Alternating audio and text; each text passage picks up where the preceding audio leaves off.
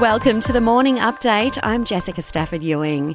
Investigations are continuing into a mid-air chopper crash on the Gold Coast. 4 people were killed and 3 were left critically injured when 2 helicopters collided near SeaWorld. It's believed one was attempting to land while the other was trying to take off. Janie Shearman from the Queensland Ambulance Service says there were 13 patients all up. The minor injuries were mainly glass shrapnel that had come from the impact. The critical injuries, there was a number of injuries, what we call multi-system trauma, which means that there was a lot of impact to the body. Overseas, and Ukraine claims a strike on the Russian-held Donetsk province has left hundreds of recruits dead. Ukrainian officials say 400 have been killed. Moscow says it's just over 60.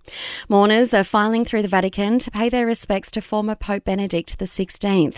Thousands of people have passed through the doors at St. Peter's Basilica in Rome, where his body will lie in state until Thursday's funeral.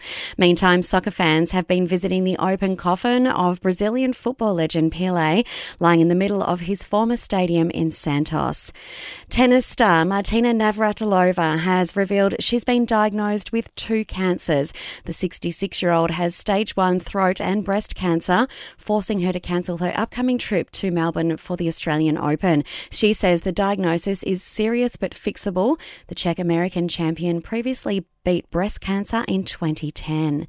To sport now, in the Big Bash League, the Hobart Hurricanes defeated the Adelaide Strikers by 7 wickets, and today's match at the MCG sees the Melbourne Renegades take on the Melbourne Stars. And to the United Cup, Alex de Minaur has given Australia a 1-0 lead over Spain with his first home win over Rafael Nadal in Sydney. The Aussie says it was a dream come true. I couldn't be happier that I managed to get my first win over Rafa on this court in front of you guys. I knew it was going to be a battle. Rafa's a hell of a competitor and I'm just honoured and, it's a dream come true. In entertainment news, Prince Harry has extended an olive branch to his family while promoting his upcoming memoir, Spare.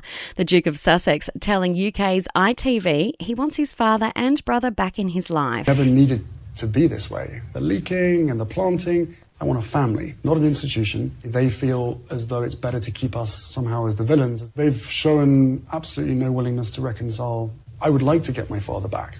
I would like to have my brother back.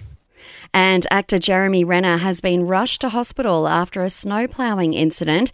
A rep for the actor says he's in a critical but stable condition with family by his side. And that's the latest from the Nova podcast team. We'll see you tomorrow for another episode of The Update.